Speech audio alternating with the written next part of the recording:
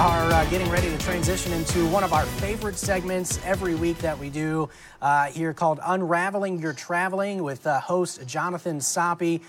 Jonathan joining us live now from KHNL's studio there in Honolulu, Hawaii. Jonathan, how's it going out there for you today?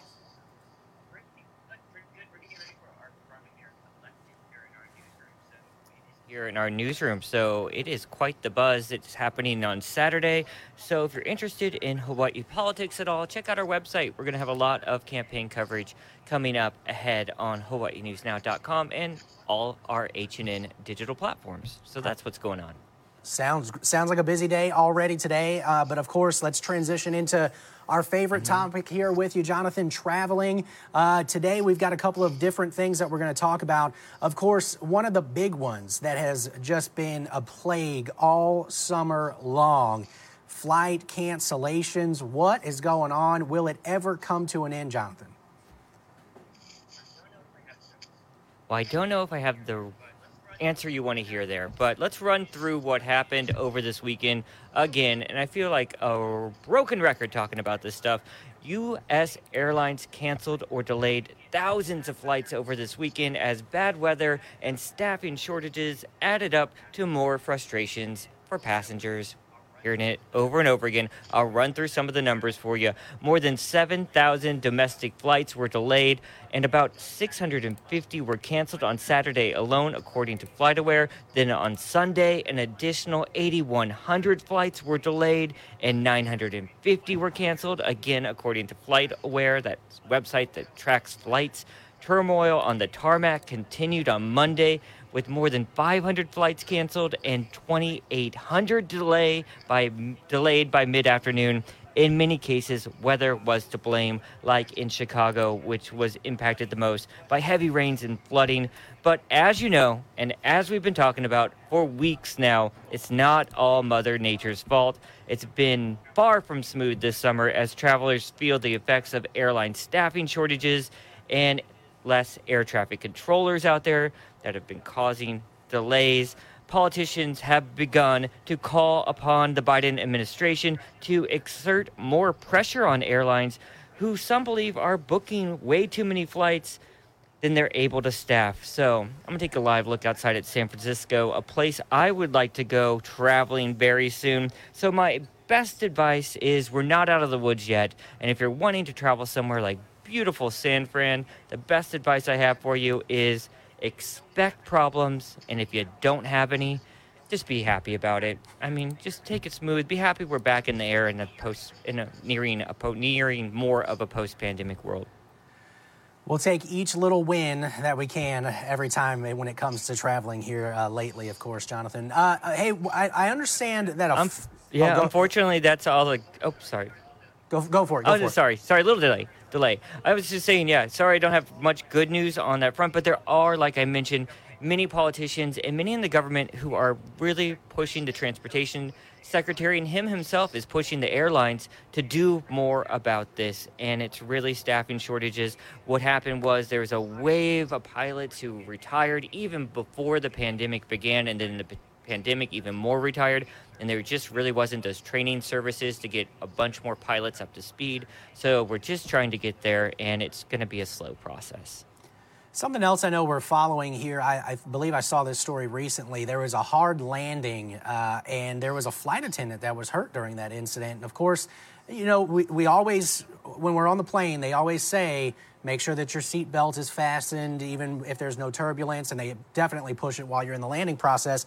And I believe that the flight attendant was in the jump seat and she was strapped down, but still somehow got injured. Yeah, let's run through this story. This is certainly trending on our website, hawaiinewsnow.com, and across the Gray Network. I know it got a lot of buzz.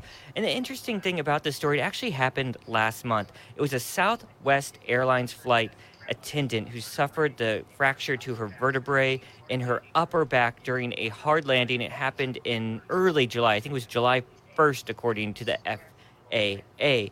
The National Transportation Safety Board said the impact of the landing was so hard that the flight attendant thought the plane had crashed. She felt pain in her back and neck and could not move and was taken to the hospital and was diagnosed with a fracture. The safety board completed its investigation, without saying what caused the hard landing. The NTSB said none of the other 141 people on board that plane were injured. It happened at John Wayne Airport in California. That's in the Santa Ana area of California. It's a very sort of small airport, but it's growing. Pilots told the investigators that they were aiming for a normal touchdown, but this is a relatively short runway, so not saying that contributed to this, but it could have. Yes. Scary, though, right? Scary. And turbulence alone always sort of freaks me out, so I can't imagine a boom so loud or a bump so loud that the flight attendant herself is reporting to investigators that she thought the plane had crashed, so yikes. That had to be a tough one. That's definitely a tough one. Yeah, I'm kind of a nervous flyer to begin with, as it is, and I think we should share some stories perhaps after we talk about this next topic, because this wasn't the only incident that you're following. There was another incident, and in this case, a JetBlue aircraft clipped the wing of another plane. What?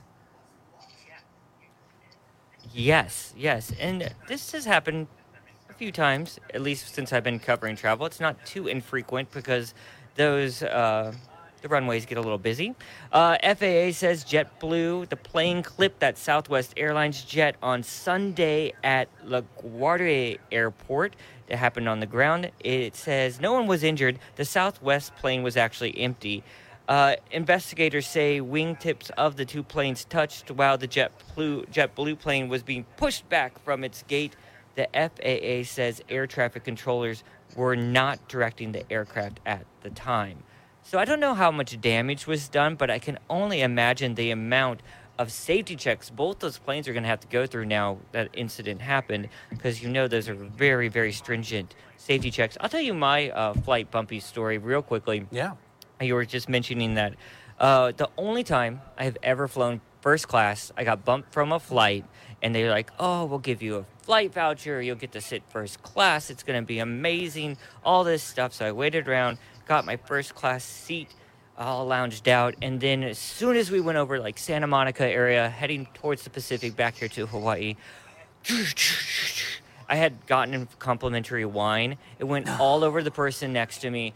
Everyone screamed. It was the most turbulence I've ever experienced. I was completely freaked out the rest of the flight, ruined the first class experience, and that was the only time I'll probably ever be able to afford first class. So that's it. That was probably my worst turbulence story I've ever had. So mine happened recently, actually. Prior to this incident happening, I thought my most scary moment was really scary, but this one was, that made it look like child's play. So I was on a flight, a relatively short flight, from, I believe, St. Louis to Charlotte, and we had smooth blue skies. I mean, it was smooth as glass, not a bump to be felt the entire flight. And as we were approaching the Charlotte metro area, we started to take our descent. All of a sudden, out of nowhere, the plane went from smooth level, smooth as glass, to literally sideways on its right side. And everyone started to scream, including myself, even though I never actually heard myself scream, but I can only imagine that I did. The pilot tried to correct, and when they did, we went really hard back to the left. I lost you there. And, I hope you're still telling that story. Let me see. Hopefully the signal will come back for Jonathan. Clay, I lost you there. You. Oh, no, I got you back. Okay. I was going to say, hopefully we'll get you back. So what happened? Okay, so the plane went to the side. Everyone's screaming. That's where I left you. You can't leave me with that. So, you got to love cell phones, right? Yeah. So the plane went to the right. The pilot turned really hard to the left to try to correct, and then we all went from leaning to the right hard to the left. Unfortunately, at the time, the flight attendants and everything, they were not in their seats, so I'm just watching their heads and their bodies just bobble around kind of in that little section. Luckily, they weren't in one of the bigger sections where they could really move around. But then we went back to the right again, and so once we kind of got leveled out, everybody around us were kind of talking, and it just kind of seemed like maybe there was some kind of issue with the autopilot or something like that. That's kind of what we came to the conclusion, although we never got an official answer. The pilot just simply came on the y'all call and said, sorry about that. And then we landed safely. And then I highly debated the rest of my travels on that trip. But that one was a scary one because there was no thunderstorms around. There was no clouds around. It came out of nowhere, and it was really scary. All right. Okay. How long ago was this? Yeah, we all have these stories, but we have to remember airlines are the safest way to travel. Yeah. It's true fact. Yeah, this was not too long ago. Maybe last summer, perhaps, I think is when that happened. So yeah, it was pretty scary. All right, moving on here to something less scary, and again, good reminder from Jonathan that flying is the safest way of traveling. Hey, Japan visitors are starting to return to the U.S., but why are U.S. travelers slow to return to Japan? It seems there's a little bit of a difference there. Well, let me start by saying this, how big of a deal this is for Hawaii. It's a huge, huge economic for our tourism industry, which of course drives our entire economy here on the islands. Also international from Asia, especially Japan, to places like California, Las Vegas, Nevada, are also huge numbers. But the reason why they're not coming in here, well, it's about those COVID restrictions as much. And that's why they're starting to come here. They're starting to ease here. But going back, why U.S. travelers aren't going back is because the COVID restrictions are still in place in a lot of places and very strict. So, and they're also limited to just tour group travel right now. You can't just go and say like, hey, I want to book a ticket and go visit Japan, or I want to go visit Osaka. You can't do that. You have to book with a travel group, a planned package, which a lot of U.S. travelers are just not all about. They really want the freedom to go where they want to go. So we had a reporter, Jolani Martinez, who just filed a story about all this. I'm going to play it out for you.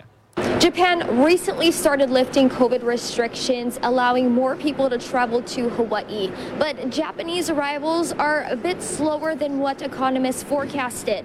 I mean, this is good news, and qualitatively, it's what we expected. Whether we hit the kinds of numbers that we were forecasting is yet to be seen.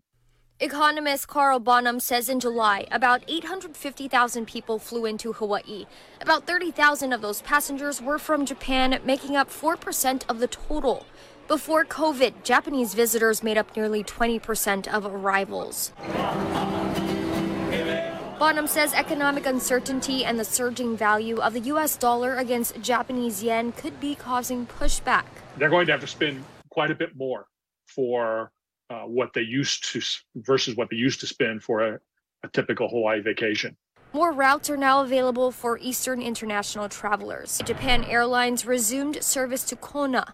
Hawaiian Airlines also restarted daily service from Haneda to Honolulu. They'll still fly Narita to Honolulu as well. Bonham says that's an indication that the demand is there. This is kind of important because as we go into the fall and into 2023, we expect to see a softening of demand for travel from U.S. visitors as they confront higher costs. Good afternoon. Thank you for calling Nonstop Travel. After being sidelined for 2.5 years, they're more than ready to go. And, our phones are ringing off the hook for New Year's. Going the other direction, Hawaii visitors to Japan will see fewer restrictions, but vacations are still heavily restricted. Unless you're traveling on business or visiting a relative, tourists must travel with a tour group on a set itinerary. At Nonstop Travel, they've got about 800 people signed up to fly up there these next 4 months. But the managing director says visas are required. We're hoping that it drops, but for now it hasn't, so we're just chugging along and getting those applications out. The Hawaii Tourism Authority says Japan is holding off on easing travel restrictions for foreign visitors until the end of the year due to a 7th COVID wave. But they're not expected to add new rules. Jolani Martinez, Hawaii News Now. Our Jolani Martinez giving us that update there on Hawaii News Now. A big topic that we're always discussing here at HNN is the Japanese visitor. As I mentioned to you, super important to our economy. And we've been missing it. Absolutely. No, and I'm happy. I'm so happy that it is coming back to the islands for sure. As of course, I'm sure that you guys enjoy seeing folks traveling from the mainland, but of course, having folks travel internationally from Japan, got to be really big income for the island for sure. Yeah, it's a huge chunk of the total tourism market. And the flights are starting to come back, but the numbers are still pretty dismal when it comes to the Japanese visitors. I don't have the exact numbers, but even at the beginning of the year, we were seeing like in the low 100 coming per day when we're used to seeing 5,000. Well, Jonathan, before pandemic. I'm glad. Yeah, I was going to say, well, glad to see some of those numbers coming back up. Here's a topic I think we can all get behind, and you've done some long-distance traveling here lately, so I'm sure you are familiar with this. Of course, airplane food, not the best ever. You know, I don't think we're talking about 5-star meals or anything like that. But let's talk about it. Best and worst when it comes to in-flight meals. So it's important to note here that, you know, the human body can actually react differently to food 30,000 feet in the sky, in the air, than when you're down on the ground. There was a study done in Germany that found that low pressure of planes actually reduced the sensitivity of the human taste buds by 20 to 30%. So maybe that explains some of the blandness we see with the food on the airlines. Yeah, but airlines aren't really interested in your taste buds. They're really focused on food safety and just getting you fed. So the worst thing a lot of people say to eat is pasta, and I can vouch for that. And that's for a lot of reasons beyond food safety. It's because it really just can't handle some foods can't handle the pressure or altitudes, and pasta, like all dishes in the air, are typically reheated before serving, meaning it's likely going to be really overcooked by the time it gets to you. And if you're expecting al dente, you're just not going to get that with the pasta on the plane. If the ratio to sauce to pasta is off, you'll likely have a really sloppy mess. And I can tell you from experience, my friend, I just flew from Newark to Naples, Italy. They served pasta, and I was like, wow, I've actually never had a pasta dish on a plane. Terrible mush. Terrible mush. It was no good at all. And, you know, there's actually even, just searching around, I just found this, like, maybe 2 minutes before we went on the air. I found this Instagram in-flight feeds, and this guy, I'm going to run through this, and I think I can finally find some really good examples for the next time we talk or sometime in the future. He actually rates, he's a big traveler, or I think it's a he, they are a big traveler. They rate all the foods they get, and it's a good advice and good tip tracker there for if you're interested in what airlines and what flights have the best food. But you know what? My tip here, my friend, is most of the time it just is not so good. So you're better to just pack what you like so you're not grumpy, hangry in the air. Like, just take the food with you. Take it through security. You can take food through security. People don't realize that. As long as it's not considered a liquid, you can even bring peanut butter in. Wow. So just as long as it's not a liquid, go to your fast food place, buy it cheaper than you would at the airport fast food places. Bring it on through security. Might smell it up a bit. Might make people hungry in that line. But you'll be satisfied, my friend. And you'll have cheap food that you can take with you on the plane. So my advice there. Well, it's starting to make sense, perhaps, as you mentioned, why maybe some of the airplane food is so bland. I had no idea that altitude can affect your taste buds, so you learn something new every day. But, you know, I'm from New Orleans, born and raised there, and so I definitely like a little flavor, a little spice with my food. And so if it tastes good on the ground, I'm sure it's going to taste good up in the air. So I'm right there with you. I would just bring it from the ground and bring it with you instead of risking it all there on the bland airplane food.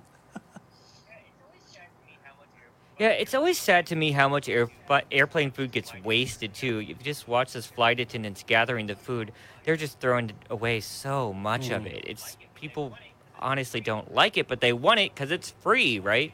So there's some work to be done, I think, personally, in the regards to airplane food. Some airlines, though, got it right. Like, I've had some good meals. I think often chicken dishes do really well. You can load a lot of flavor into chicken, and it's good reheated, right? Right. And rice can be pretty good on planes. And just anything that's packaged food. I mean, you can't go wrong with, like, the cookies and the pretzels, things like that.